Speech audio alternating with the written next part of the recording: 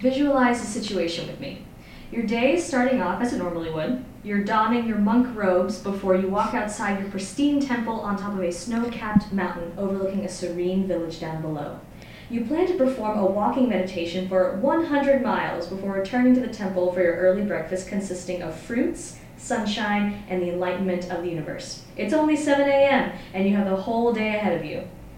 Now, if your day does not normally start off like this, do not worry, because most of us do not have the fortunate ability to live so intimately in the present. Or do we? Hi, my name is Anu Kumar. And I'm Madeline MacArthur. And this is the Brain Rules Podcast. So the situation I just previously described is typically what comes to mind of many people when they think about meditation. That meditation is this activity that can only be performed in complete solitude outside of your modern lifestyle. Or that people have to completely empty their minds of any distractions, emotions, or thoughts, and that they have to have this blank void where everything turns to nothing. So if sitting on a snow-capped mountaintop in scarlet and golden robes, pondering the secrets of the universe isn't an accurate depiction of meditation, what exactly is? So meditation is a technique where you focus on attaining a specific state of consciousness. It typically focuses on being more mindful or being more aware of being in the present moment instead of having your thoughts pulled in every different direction. I know I can speak from personal experience that sometimes I let personal stressors of life prevent me from being my best self mentally, and I'm not alone. Many people experience this as well. So this is especially true for individuals experiencing any sort of mental illness like depression, anxiety, PTSD, or what have you. So if sitting completely devoid of all thoughts isn't right for you, that's okay. I know if I was told to sit silently for an hour every day, I would spend that hour napping instead of reflecting on my life. Meditation is an umbrella term that comes in a variety of forms that can help you focus on your relaxed state of being. And this can be achieved through guided meditation, mantra meditation, mindfulness meditation, Tai Chi, or yoga. A quick explanation about each of these types of meditations. Guided meditation is that form of meditation where you form mental images of places or situations you find relaxing. You try to use as many senses as possible, such as smells, sights, sounds, and textures. You may be led through this process by a guide or a teacher. So this is a really popular meditation type, and it's also the grounds for a lot of meditation apps. Because when people typically start meditating, most people don't have access to some sort of tutor or teacher that can help them start, and they probably don't have any previous experience with meditation. So guided meditations are an easy way to get into things if you haven't had any experience before. And like I said, there's a bunch of apps available, and you can also find guided meditations on places like YouTube. For sure. And one really awesome app that I have used before is Headspace. We are not sponsored by them, but it's a really cool, easy app that you can meditate for 10 minutes a day, and it's free, and it's really great if you want to try it out. Anyway, continuing on, another form of meditation is mantra meditation, and this is a type of meditation where you silently repeat a calming word, thought, or phrase that can help prevent distracting thoughts. For example, you could repeat the phrase, "I am enough," which I think is really great. The next type of meditation is mindfulness meditation. And this type of meditation is based on being mindful or having increased awareness and acceptance of living in the present moment. This type of meditation forces you to broaden your conscious awareness. You can observe your thoughts and emotions, but let them pass without judgment. Tai Chi is another form of meditation that is known as a form of gentle Chinese martial arts. With this form of meditation, you engage your entire physical body by performing a self-paced series of postures or movements in a slow, graceful manner while practicing deep breathing. Finally, the most famous form of meditation we all know about is, of course, yoga. With this form of meditation, you perform a series of postures and controlled breathing exercises to promote a more flexible body and a calm mind. As you move through poses that require balance and concentration, you're encouraged to focus less on your busy day and more on the moment. I know, especially whenever you first start off doing yoga, you really have to pay attention and focus to your body positioning and moving with your breath. Another thing that I wanted to add on to the mantra meditation So like you mentioned, like one of the phrases could be like "I am enough," Mm-hmm. and a lot of depictions of mantra meditation, I feel like people are familiar with, is reciting the word Om, and so like that is really popular in Southeast Asian culture, East Asian culture, and has various meanings, but a lot of like the most consistent meaning seems to be like the sacred sound of the universe. So that is like, especially like in Hinduism, it's believed that like when the universe was created, that was the first sound. That's amazing. Yeah. Now that I know what that means, I'm not gonna lie, it sounded kind of silly when people just be like, "Oh, sitting around," it's like more of a sound, I guess, in my mind. Yeah. Huh. And then another one that a lot of people use is the syllable ah, and that's because that sound is really present in a lot of different religions' depiction of their version of a higher power or like a god, like an overpowering, I don't want to say overpowering god, God, an all-powerful God. All-powerful God, that's, yeah. Yeah. And so, like, we have, like, that syllable in the word God, because even though it's, like, spelled with an O, it still has that ah sound. Or, Right. like, Krishna is, like, a depiction in Hinduism, or Allah.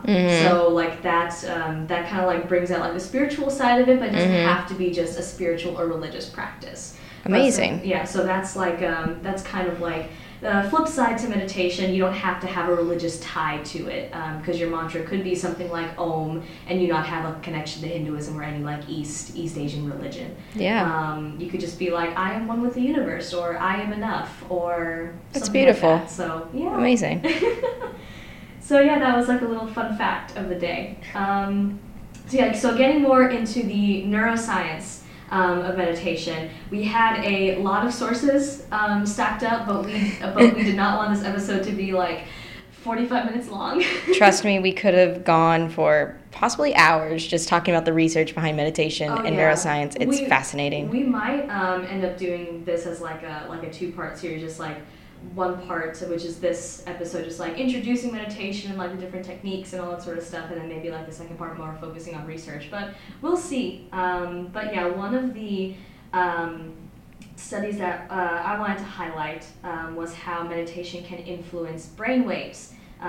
So there is actual scientific merit behind the claims of meditation. So a 2009 study published in the Journal of Alternative and Complementary Medicine explored the alteration of brain waves while meditating in different people.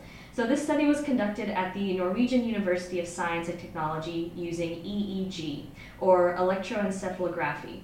So electroencephalography caps to measure the waves. So let's define brain waves and EEG for a second. So your brain contains billions and billions of nerve cells, or neurons, that talk to each other through chemical and electrical properties. So we often talk about the chemical properties like neurotransmitters, hormones, all that kind of stuff. But these chemical transports are initiated by depolarization of a neuron. So what do I mean by depolarization? So depolarization means that the negative electrical charge on the inside of the neuron moves towards a neutral charge, so like meaning it does not have a net negative charge. So this causes an action potential. So these action potentials are what allow the neurons to transmit information to each other. So our neurons produce these electrical signals, right? But they are really minuscule. Like these electrical signals are within millivolts. So that's really small compared to electricity you'll get when you plug something into an electrical outlet. So these electrical signals form patterns, and these patterns are called brain waves. So in an EEG experiment, small electrodes are non-invasively attached to various parts of a person's head. So no one's like drilling anything into your skull. It's just an electrode that's placed on the surface of your head. So most of the time, there's this compressive like cap, think of like a swimmer's cap, with electrodes attached to it. And you can just slip the cap over your head. So the electrodes aren't there to shock you, but simply read the signals that they detect from your brain. They amplify them and they send them to a computer to further analyze the patterns. So the Mayfield Clinic's page on EEG is very informative, and this is where we've pulled our information from this portion of the podcast. So going back to the study, this press release of the study was published online at Science Daily, and they note that the individuals who meditated practiced a specific type of meditation called a chem meditation. So this is a type of mantra meditation, as Madeline mentioned before. So a group of participants were asked to close their eyes and meditate for 20 minutes and then just rest for 20 minutes. So during meditation, theta waves were the most present in the front and middle parts of the brain. So one of the researchers postulated that these waves likely came from relaxed attention.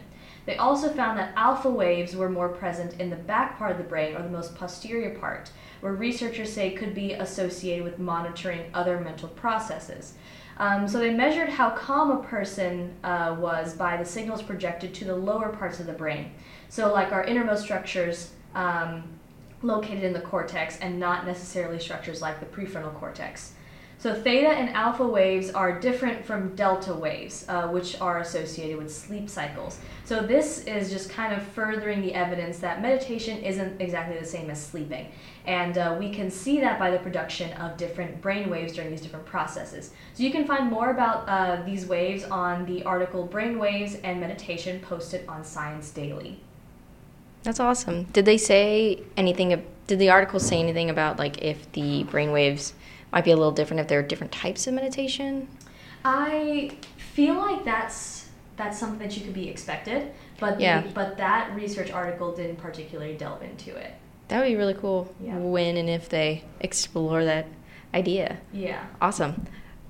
So moving on to something that's connected to meditation, definitely, because it's meditation. You can consider it self-care, and I personally find this topic of self-care very interesting because it's become something of a fad, if you will, in today's society, which is like great. But sometimes the idea of self-care and treat yourself culture can kind of get the line can get blurry. So kind of an abrupt transition, but talking about this buzzword of self-care, I'm sure we all have heard the phrase treat yourself, which was coined by the iconic show Parks and Recreation, of which I am a huge fan.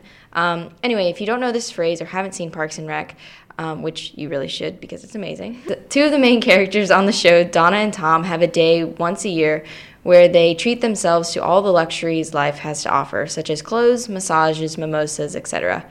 This self-care culture has become more of a treat-yourself culture where we focus less on what we're doing to actually take care of ourselves and better ourselves and more on putting a Band-Aid on our problems, and such as taking a bubble bath to make our worries go away for a hot sec. Right, and so this kind of escapism is really nice every once in a while, but packaging that as self-care can be very misleading. And so this is kind of like getting into the topic of like self-care being on the same par as meditation, which like it can be, but when you're talking about self-care in a sense where it's just more of like delving into the luxuries of life instead of actually taking care of things that need to get done, then it becomes more of like this cultural myth that meditation could be a form of self-care.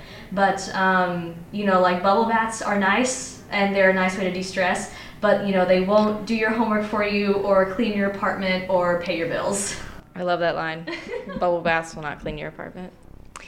So, I want to talk about an article I read recently that I sent to Anu and we both loved. Yes. It's called This is What Self-Care Really Means, because it is not all salt baths and chocolate cake.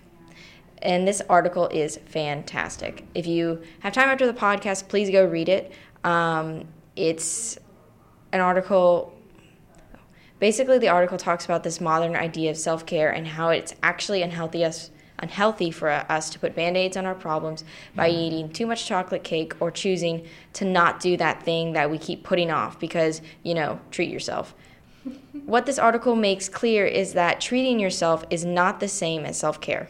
The article starts with the line, self-care is often a very unbeautiful thing. Self-care is doing your laundry because you have the time now and you need clean clothes.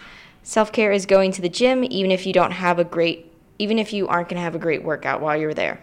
Another great quote is, true self-care is not salt baths and chocolate cake. It is taking the choice to build a life that you don't need to regularly escape from, which I feel like with meditation, you're not necessarily escaping. Yeah. You're just putting yourself in that present moment, and you're being mindful of that moment. Mm-hmm. It's essentially basically what self-care needs to be, is like assessing the situation and figuring out, what is happening right now.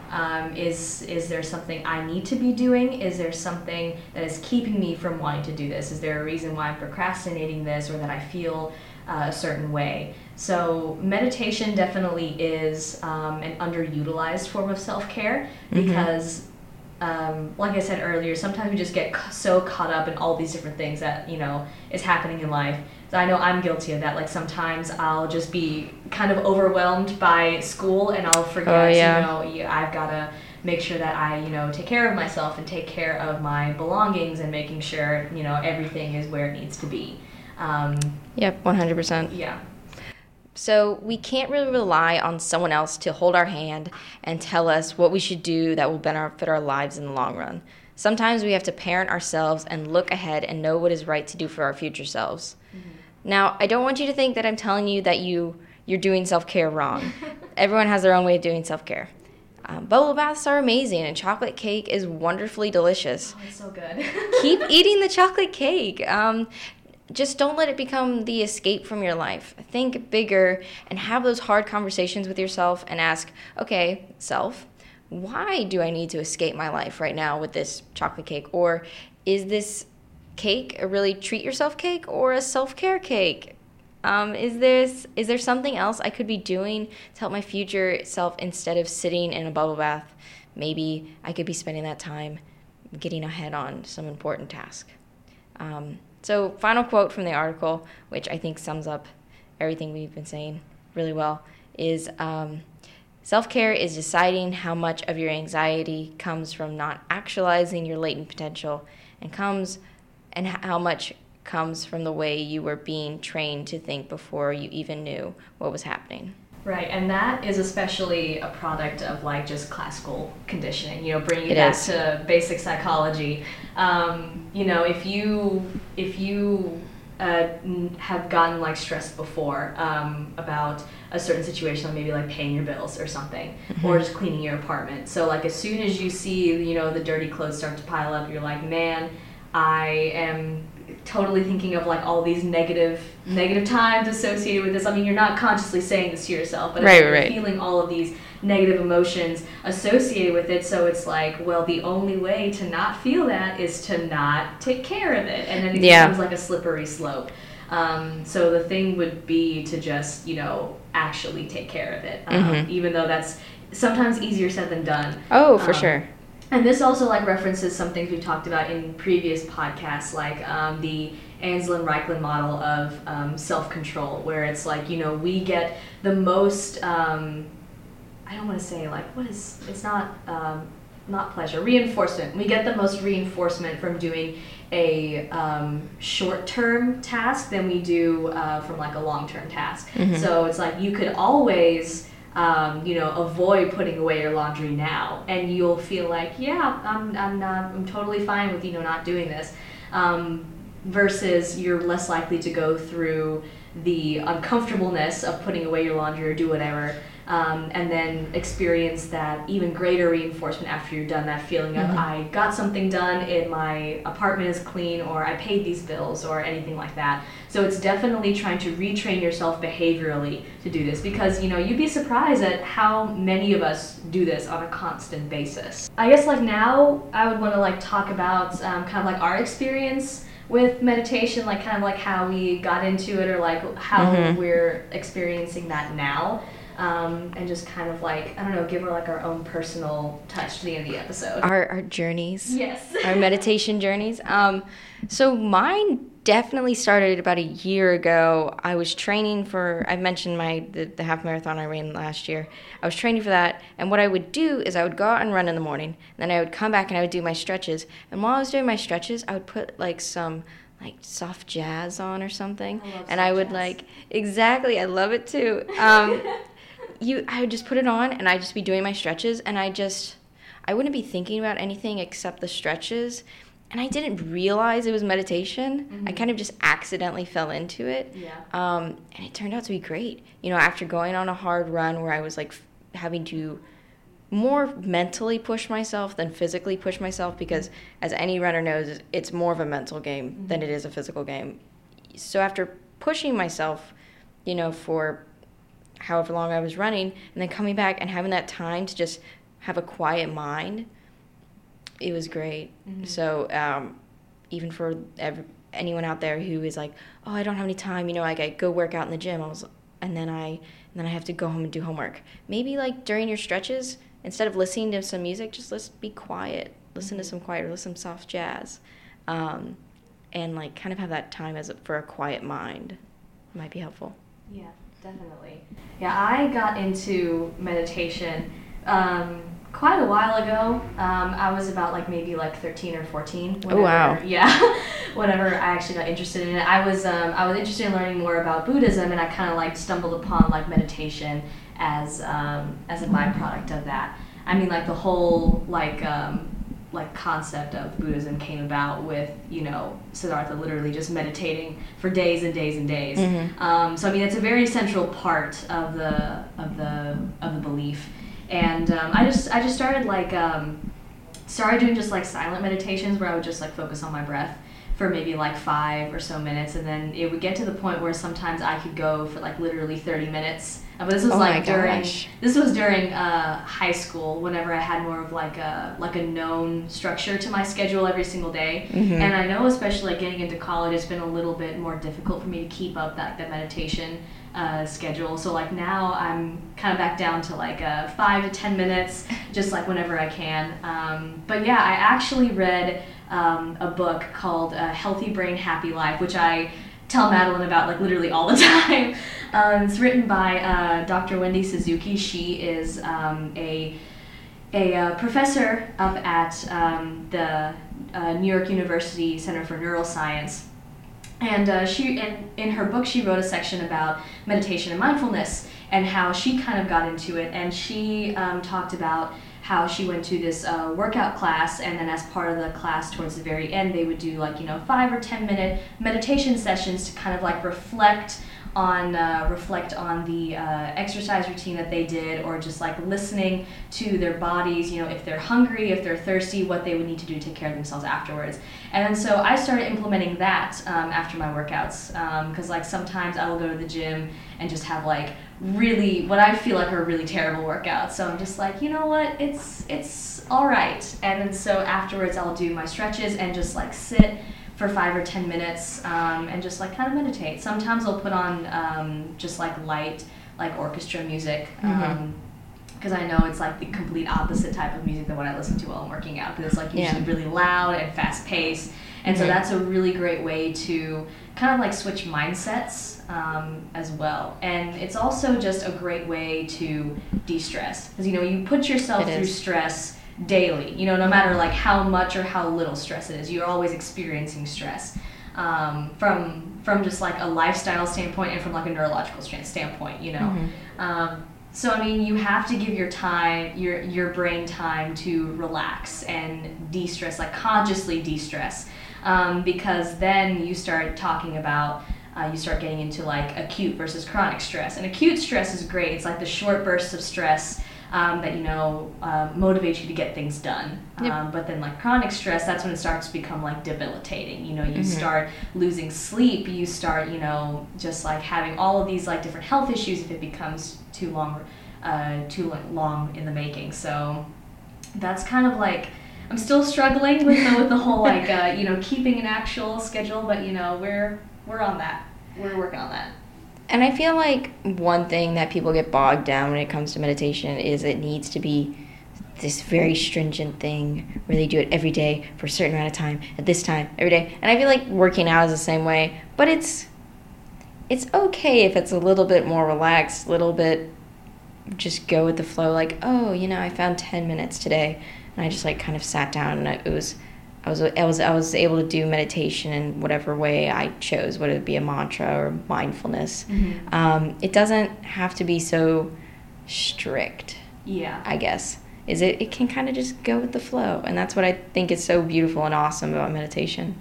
Yeah, definitely. I know I definitely thought that, especially being introduced to meditation through Buddhism. It was just my whole concept originally was just like, you have to find a silent place to sit down for like 45 minutes, and you have to have a successful meditation session, just like you can't have your thoughts wandering. And that's not exactly the case, because like it is with like any behavior, you have to train yourself to like be accustomed to that, and it takes practice. The first time you meditate, it's probably not going to be the best meditation session, but the fact that you tried to get yourself to be more aware of what you're thinking of and where your thoughts are being pulled towards, that is already a huge success, is the fact that you're starting that journey.